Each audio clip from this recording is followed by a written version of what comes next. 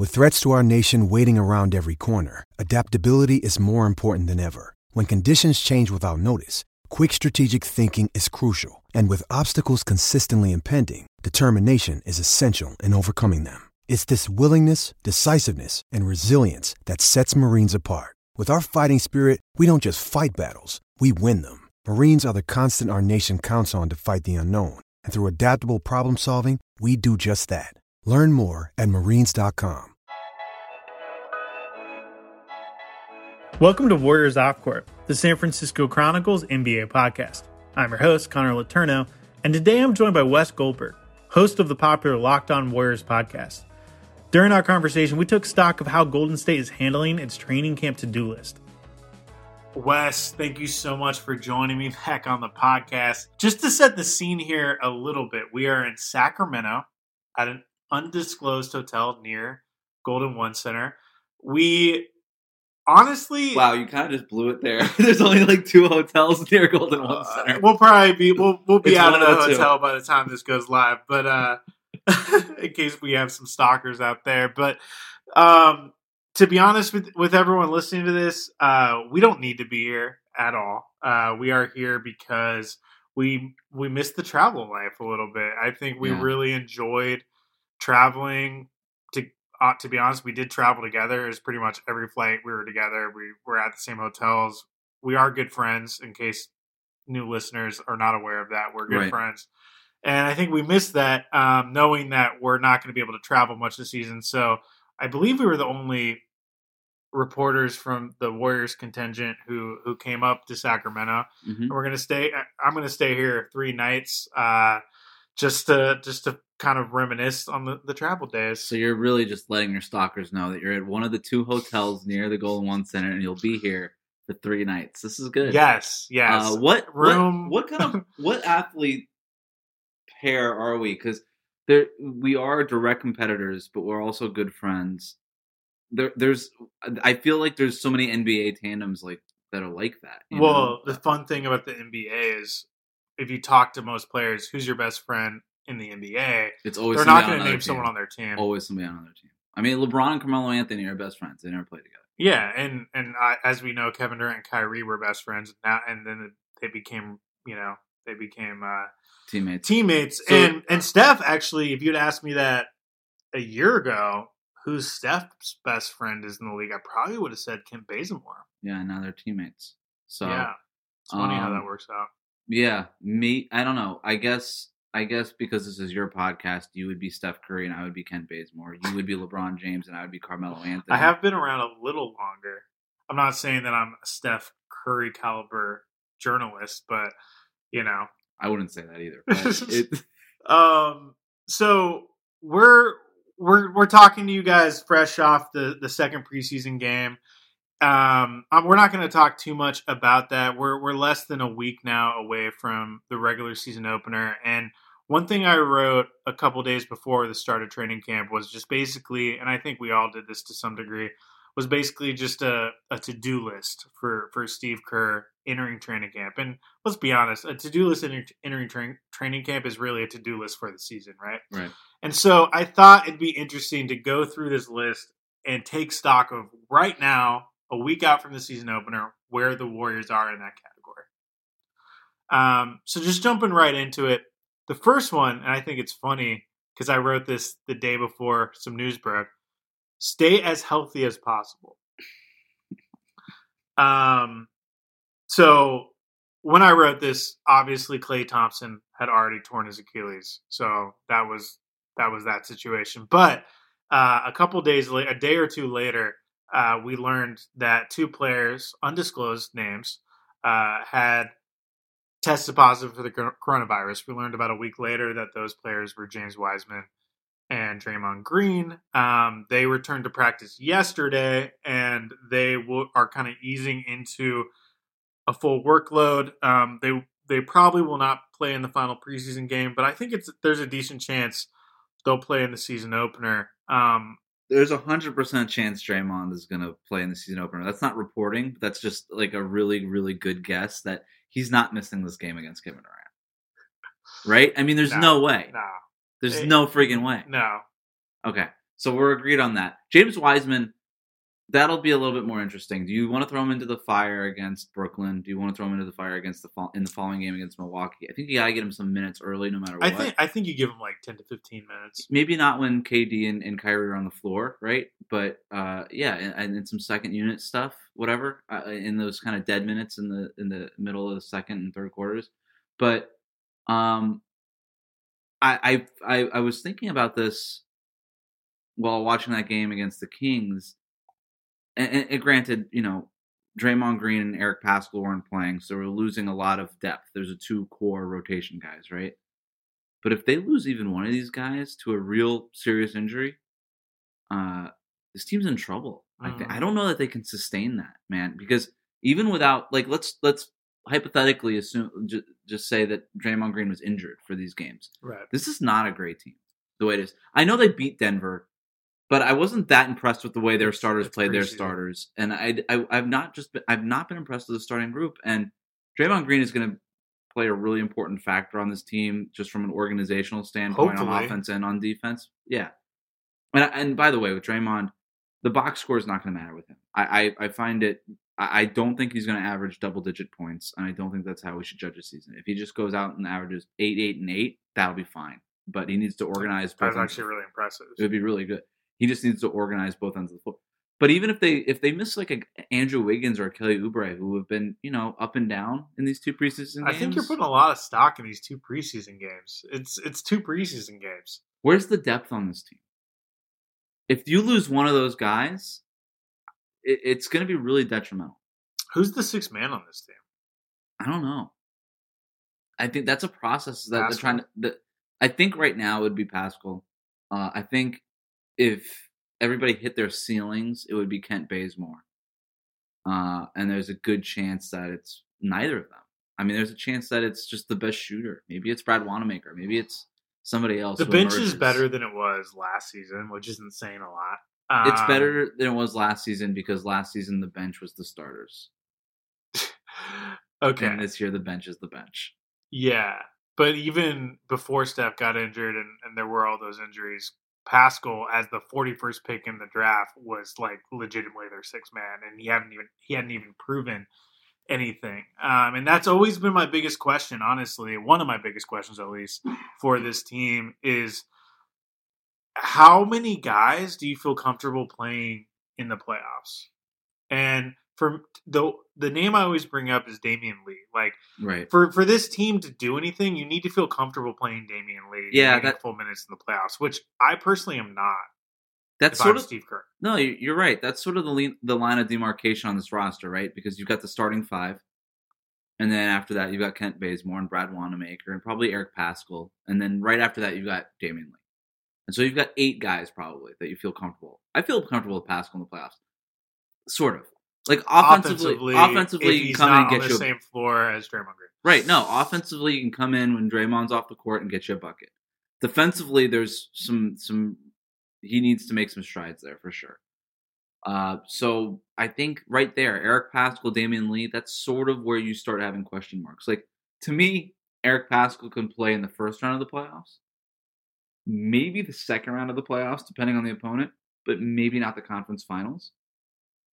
And that's what we're talking about. How many guys, when you talk about the playoffs, what we're really talking about is those next few, because it's different for each round, right? And in the conference finals, I don't even know if I really trust Brad Wanamaker. I don't know if I super trust Kent Bazemore. Yeah. I don't know how many of these centers I really trust outside of Kevon Looney because we've seen Looney do it.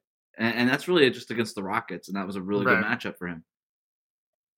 4 guys? I mean, I don't even like Wiggins, Oubre. I don't know. I have no idea what to make of those guys in the playoffs. Yeah, no, I mean, neither of them have played many playoff games. I believe between the 2 of them, they've played like 14 total playoff games. And so that's sort of what we're talking about with this season, right? That's why making the playoffs is so freaking important for this team because next year, when Klay is hopefully back, and they're back as a real title contender in the West, which I think they would be with Klay. And, maybe they re-sign Kelly Oubre or not. Doesn't, whatever. If Oubre's back on the team, these guys need some sort of playoff experience right now so that they can carry that over to next year when the Warriors are like really in the mix for stuff.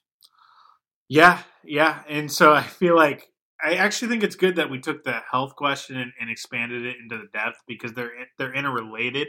We're seeing how precarious this whole situation is. I mean, Klay Thompson, I think everyone knew before his injury, before last season, that he was an incredibly important part of this team. But if you had any doubts about how important he was, you should understand now as a guy who one injury is out for the season, their ceiling went from at best maybe legitimately contending for a title to now, I think personally, best case scenario, fourth seed in the West. Best case scenario. Everything goes right. I think that's a really good ceiling, fourth seed in the West. That's the only factor. The only difference there is the absence of Klay Thompson. And Klay Thompson, to me, is easily the second most important person in this franchise. I think he's way more important than Draymond Green, at least at this point in their careers. He is an all-defensive team caliber defender.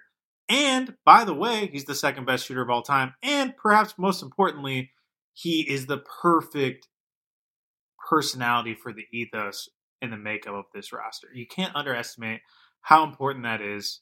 And do you miss just watching Klay Thompson? Because I really do. I miss just being around him, to be honest with you. I mean, I'll be honest on the podcast. I'm not a fan of the team. But you get to know these guys. You can't help but like some of them as just on a personal level. He is my favorite player on the team. Who's your least favorite player on the team? I'm just kidding. You don't have to answer that. Honestly, I will be honest. Like, there isn't anyone on this team who's like a dick. We'll have more of my conversation with Wes Goldberg right after the break.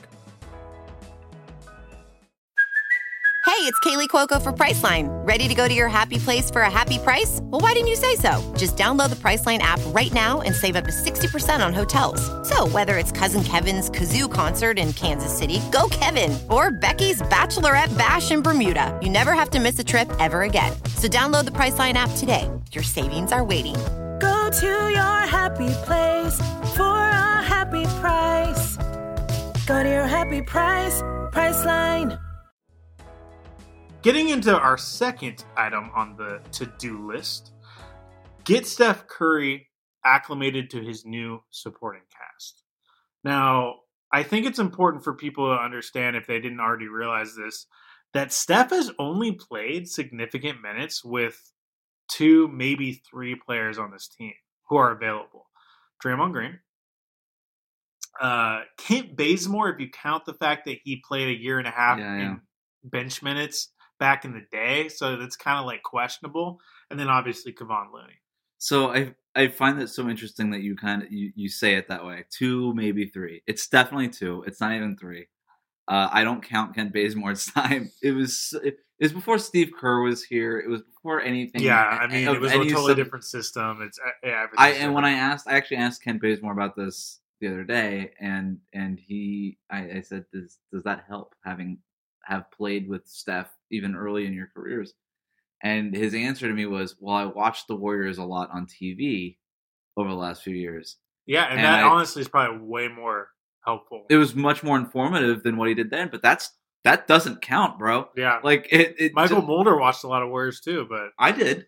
I did too. I wouldn't know what to do on the floor, even though I've watched every game for the past 4 years. This is what I say about Steph. And I come on your podcast and I say something stupid or polarizing every time, and just roll the red carpet out for me here. Steph Curry makes the game easier for everybody he plays with. We know this with the spacing. But he's not easy to play with. Interesting statement. What do you mean by that? If you've ever played like pickup basketball, and there's somebody sort of kind of going rover, just sort of independently doing his thing, it's hard to play with that person. There's a natural geometry to the game. There's a natural rhythm to the game, right?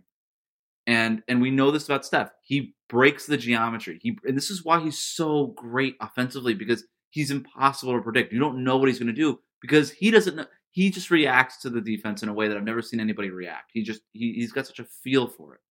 And he's so magical the way he does it. But but it's really hard to play with. He's not easy to play with. And that's why the chemistry is so important with guys like Draymond Green and Klay Thompson, and in the past, Sean Livingston, Andre Iguodala, David, like these high IQ basketball players who have just been around so long. And these guys on the Warriors have never played with a person like Steph, not just in their NBA career, but probably ever since they've been playing since they were like 7. You know?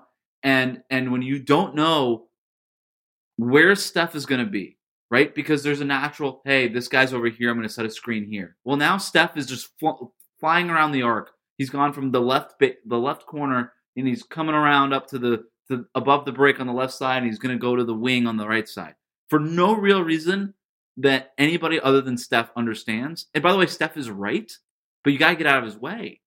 And right now in these 2 preseason games, a lot of guys just seem in his way. And there's a reason why I think Steph has gravitated toward Kevon Looney in these sets is because Kevon has played with Steph. He's one of the 2 guys that has. And he knows where to set screens. He knows the rhythms that Steph plays with. And so, again, I'll say this. Steph Curry makes the game easier for everybody. But you got to get to that magic point. He's hard to play with. And it's not a bad thing. He's not hard to play with in the way that, like a Russell Westbrook is hard to play with. It's not the same, but he is. And so I feel like I'm going to get a lot of Twitter mentions off of this podcast, but I think I honestly found that really interesting. I understand what you're saying, and I actually agree with what you're saying. But I will say that I never had thought about that until right now. So that's why you're good at podcasting. Well, look, the only reason I came up with this is because I feel like I'm a version of Steph Curry in that when I play pickup. In that, but I have a lot. You play basketball? What? I play pickup. Well, I used to, like when we were allowed to. Yeah. I had a membership to 24 Hour Fitness, and I would go and play. But Steph he throws people off the rhythms because he knows what he wants to do, and he's so great at what he does that he makes everybody kind of react to what he does, where I had no idea what I was doing, and I was just getting in everybody's way. And so similarly, I was disrupting the natural rhythm of the game. And when I was doing that, I was like, oh, this is what Steph must feel like when he's playing with a bunch of noobs. What you're hitting on is why that 72 win team was so amazing. Yeah. I don't think that roster, just talent-wise, was as talented as some other NBA rosters that have not achieved near that greatness. But they were so great because they just understood each other so well. They were the flow, the pacing. It was just beautiful. It was gorgeous. They understood each other well, and nobody else in the league understood what was going on. And it felt like there was a revelation happening when Steph Curry was coming on from 2015 to 2017. It was just like, it took about 2 or 3 years for people to really figure out. And by the way, I don't think anybody's figured out stuff, but they have a better, like, if you go back to those games, they had no idea what to do with this guy. He was shooting it from 33 feet out. You had no idea when he was going to shoot it or where from. Like, they had no idea. They'd never seen anything like this. It's impossible. And so we've gotten a better grasp of what it is that Steph does. But again, for a bunch of guys who are basically 25 years old to have to play with Steph Curry right now, it could be difficult. Yeah, for sure. And I especially at this stage of the season, 5 practices in, and I do think ultimately it's a benefit, but there's a learning curve. There's a steeper learning curve for sure. So I understand what you're saying. Yeah, don't get me wrong. It's definitely a benefit to play with Steph Curry. Yeah. Everybody would rather. Please don't come after me. I know you used to write for Fansided and Nylon Calculus, which I believe is associated. Did a great piece a couple years ago analyzing the fact that Steph improves his teammates' percentages better than any other player in the league just simply by being on the court. Yeah. And it explained why that was, and I thought that was really interesting. His gravitational pull is incredible. Our friend Will Gottlieb, who used to work at Bleacher Report, I don't think he's there anymore. He works for an app now. Yeah, he works for Foot Locker. No, Locker Room app. Yeah. But he wrote a story that got some traction about how Steph is the best player in the league because of what he does off the ball and how it's so different.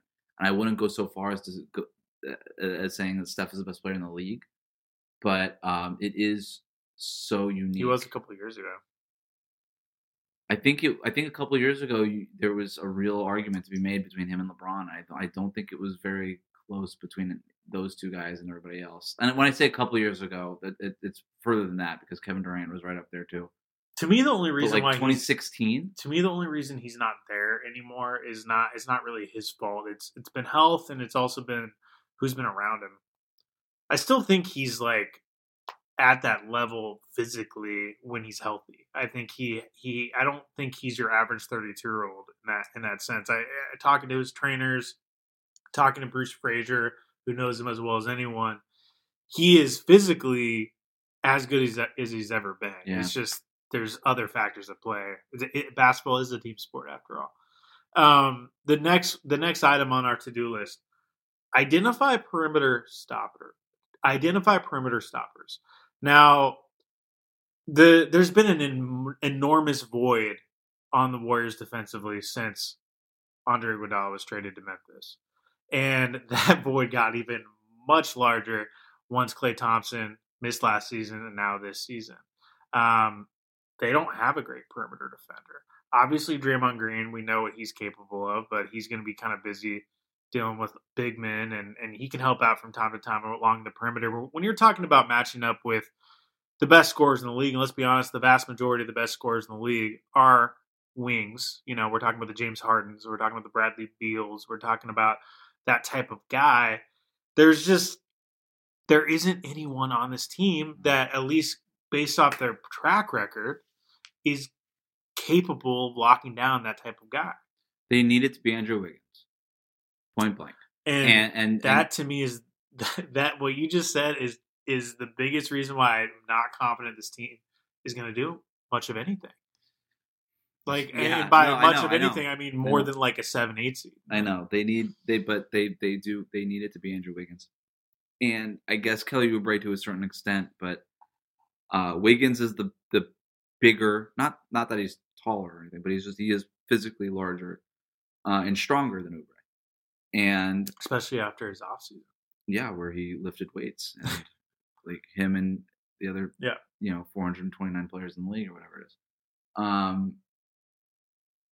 To me, kind of this is how I look at this defense I think Draymond Green is the middle linebacker who organizes everything and points people in the right direction. Andrew Wiggins is at best your lockdown corner. Put him on a guy, do your best, lock him down. And then Kelly Oubre is sort of a free safety, right? Where he's going to be a little bit more disruptor. Sometimes he's going to pick up the guy full court, like we saw him do with Jamal Murray in the season opener. He's going to, put his long limbs into passing lanes and get deflections and create turnovers and all those things. As a one-on-one defender, he's gotten better throughout his career. I've read a lot of articles saying that he's a great one-on-one defender. I wouldn't go so far as to say that he's a great one-on-one defender. But he's got this ability to create havoc that reminds me of a sort of a great free safety. And so those are your positions. They're right now they're without their middle linebacker. They're without Draymond. So it's really hard to see what this defense is going to do. But as far as perimeter stoppers go, again, it has to be Andrew Wiggins, because if it's not, I don't know who it is. I don't know that you can ask Kelly Oubre to do that. Who's guarding Kawhi Leonard and LeBron James? It's going to be and Bazemore maybe Wiggins. When he's on the floor, but no, exactly when he's on the floor, and when he's on the floor, guys like LeBron and Kawhi probably won't be, Yeah. And so when the ball's tipped, when they're playing the Lakers or the Clippers, it's going to be Wiggins guarding Kawhi. It's going to be Wiggins guarding LeBron. We know this, and and that's another trickle down effect that hurts the Warriors. Yeah, from the Klay Thompson thing. The Klay Thompson, and I'm not just talking about defensively, but with Klay Thompson not being out there, Andrew Wiggins has a bigger burden to shoulder offensively. And I think part of the reason why he was so mediocre, and I'm saying that generously, he was downright bad at times defensively with Minnesota, was because he was kind of their go-to guy offensively for a lot of his tenure there. Yeah. And honestly, it's like anything in life, man. It's hard to be good at multiple things. Yeah. Like, we were actually having this conversation in the car on the way up here. Like, in regards to your pick and roll defense, I consider myself like a storyteller. I'm, the guy who's trying to get at the human element on the beat and trying to do enterprise and all that. And I put a lot of time and energy into developing that craft and trying to be great at that. And you're really good at podcasting, and you are a good writer too. But it's and you look at someone like Slater. Anthony Slater is really good at analysis. But he's not trying to be like that storyteller. I'm not trying to be that analysis guy. Mm-hmm. And it's partly because you can't be great at all of them. Right. Like, we're human beings. Like, right. you got to pick a lane and do it. But basketball players, they're trying to be great at all of it, and it's hard. They're trying to be great at all of it because they're asked to be great at all of it. And the standards are so high. And you're right. Wiggins was really content, I think, to slide into that third, maybe fourth even scoring role. And without Clay being there, it's telling to me that without Draymond in these first two preseason games, and obviously without Clay, that a lot of offenses run through Andrew Wiggins. And I do think that Steve Kerr kind of found something to starting that third quarter against Sacramento with another ball handler on the floor. So basically say, Wiggins, you don't have to do it anymore. Steph, we need you roaming off the ball because that's where you're most effective. So he brought in Brad Wanamaker later in that third quarter. He brought in Nico Mannion, and the Warriors had their best quarter offensively of the preseason, and it wasn't close. So there is that need for another ball handler. I do wonder how much having Draymond back is going to sort of help all of that stuff. I really feel like we haven't even seen what this Warriors team is without Draymond Green, who right now is their second most important player. Yeah, and I yeah, for sure. That's his most important job this season is get the most out of guys defensively like Kelly Oubre and Andrew Wiggins. The next item on our to-do list is ratchet up the tempo. I had this as an item because the biggest advantage this roster has on other teams in the league is their ability to get out in transition and on fast breaks.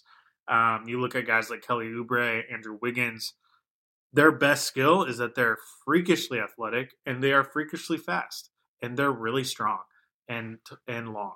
And they can kill you once they get out in a foot race. And I'll even throw James Wiseman in there for his position.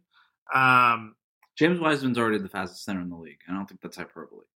Yeah, and Kent Bazemore as a bench guy. Almost all of their additions are really good at getting out in transition. I'll even throw Brad Wanamaker into that discussion. And so I feel like for this team to be at their best, they need to lead the league in pace. They need to be better than what Toronto did last season. Toronto led the league in pace. This is a team that before Kevin Durant joined Golden State, they were near the top of the league in pace. Mm-hmm. I don't think they were number one, but they were near the top. Kevin Durant joins, they get back more toward the middle of the pack, just because we know how Kevin Durant, he's a little bit of a ball stopper at times, which is a good. He's allowed to be. He's allowed to be, and it's a good concession to make for someone like Kevin Durant. But then he leaves, and last season they were the worst team in the league, so we don't even count that. But this is a team that is okay 3-point shooting. They're okay defensively. They're okay at everything else. The one thing they're truly great at is getting out in transition, at least in theory. I think every coach goes into every season saying, what can we be the best the league at? And I think that's why you hear Steve Kerr so often talk about pace. I kind of said something earlier about like Andrew Wiggins. Hey, he lifted weights just like the other 449 players in the league. And I say this all the time about Eric Paschall. Eric Paschall's worked on his 3-point shot all offseason just like the other 449 players in the league did. Well, Steve Kerr kind of sounds like a new coach to a team. And it's not a bad thing, but he kind of says, we're gonna play a lot faster. We're gonna lead the league in pace. The difference between every new coach will always say that. Every new coach takes over and is like, well, we're gonna play faster. The difference between Steve Kerr and new coaches is that Steve Kerr is not a new coach, and he knows what it I think takes to play faster. Right? He knows what needs to be different about this group of players. I think that this team needs to be at the top of the league in pace. I think you're absolutely right. I don't know that they could really be at the top of the league in anything else. And I think this team is well suited to be at the top of the league in pace. We talk about offense all the time with pace, right? You want to have a shot up in the first 6 seconds. That's kind of the idea. The 7 seconds or less type Suns kind of created this idea. But I think the first 6 seconds of defense are going to be just as important for this team. This team is going to win in the first 6 seconds of the shot clock on both sides of the court. Because this is not a team defensively that's going to get stops based on the shot clock. Yeah. They're not going to be able to defend for 24 seconds at a time. They're just not at that level. Yeah. And so they're going to have to get turnovers. They're going to have to create deflections early in the shot clock. In that first or second action from the offense, they're going to have to disrupt it to the point where they get the ball or force a shot and have a guy like Looney or Chris or Wiseman get the defensive rebound. That's going to be the way that they succeed defensively. It's going to be in the first 6 seconds. And on offense, they're going to have to get good shots early in the shot clock too. So next on our to-do list, figure out the center rotation. Now, a wrench was kind of thrown into this discussion after I wrote this, which is obviously, as we talked about earlier, James Wiseman missed the majority of training camp to this point with the positive coronavirus test. He joined practice yesterday. It's looking like he's on track to potentially get back by the season opener next week against Brooklyn. So assuming that he's in the mix, how would you evaluate the center rotation right now? I already mapped it out. So it's going to be Kevon Looney starts at first, which makes sense. Look, we've heard this from the Warriors several times. We want to be a top 10 defense. We want to be a top 10 defense. All right, great. So start your best defensive center. That's Kevon Looney. All right. That makes sense. So you have Kevon Looney starts. He's going to play a lot with Steph and Draymond. And then Marquise Chriss is going to come in when Steph and Draymond leave.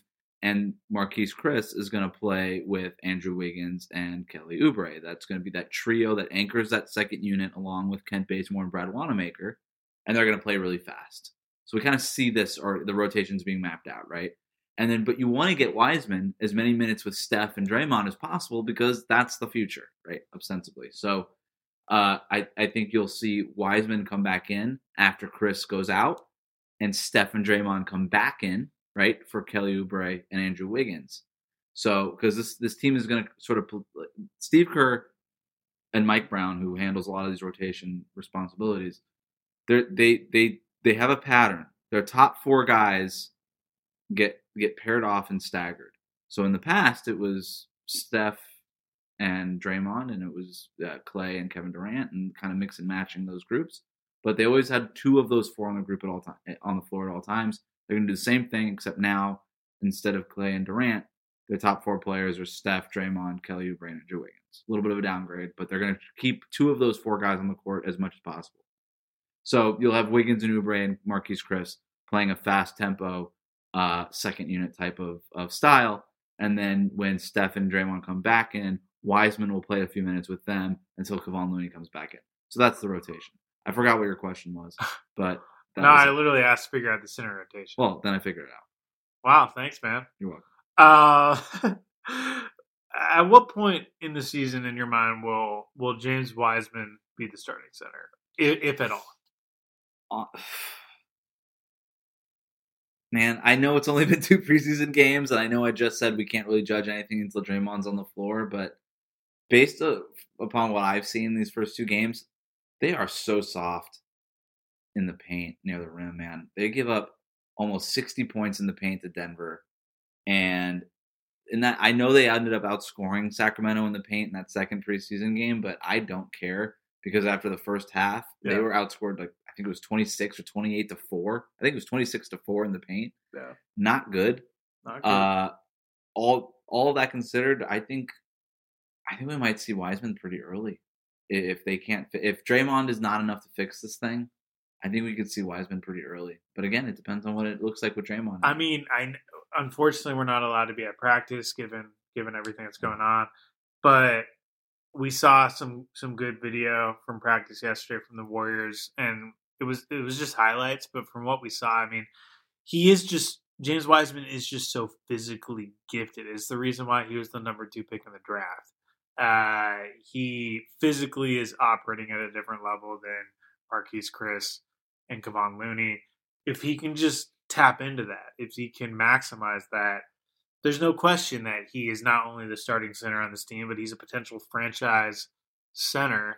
The question to me right now is just like, how long is it going to take for him to get over this learning curve? Because this guy has not played competitive basketball in over a year.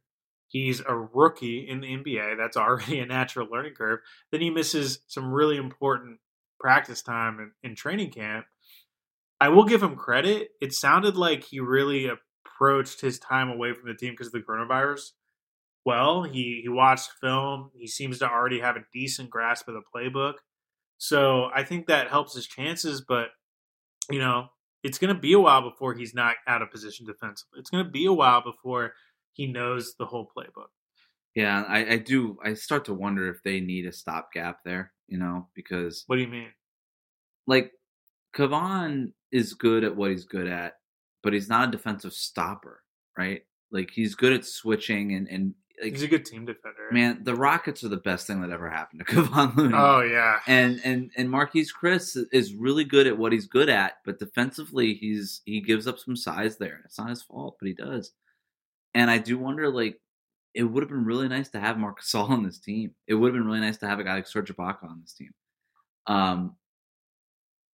There's nobody out there right now as an available free agent. I get asked about Dwayne Dedmon all the time. That's not quite what I'm talking about.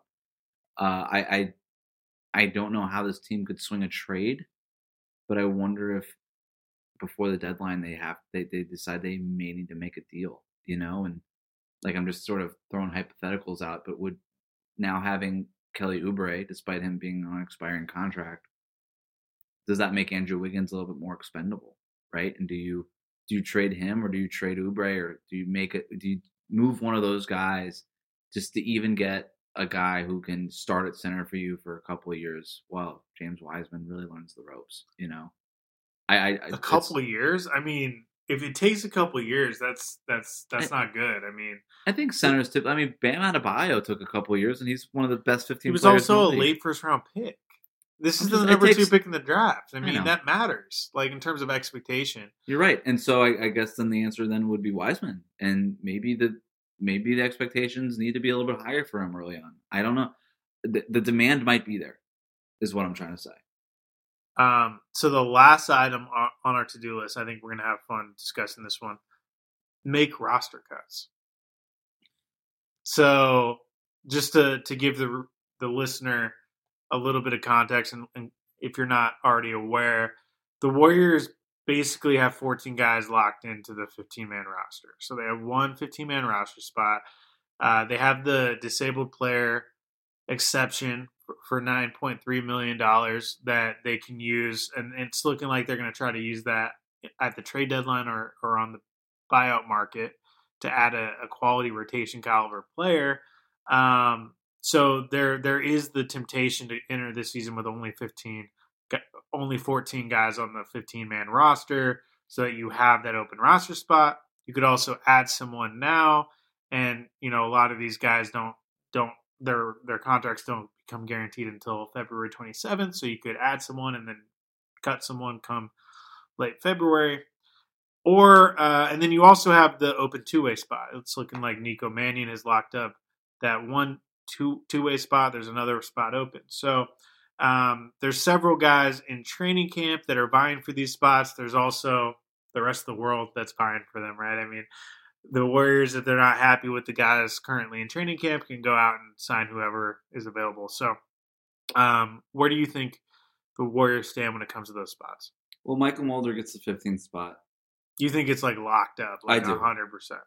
I do, and I understand what it's going to cost from luxury taxes and et cetera, but we're not talking about Kelly Oubre and luxury tax. It's it's like $4 million or something, and Steve Kerr has been out here lobbying for Michael Mulder, calling him, and I quote, a really, really, really good player. Really, like he had like 3 really. Yeah, it was a really, really, really good player, and you don't just let a really, really, really good player go, in my experience. And so and Steve Kerr, if you can't tell, has had an imprint on what this roster has looked like.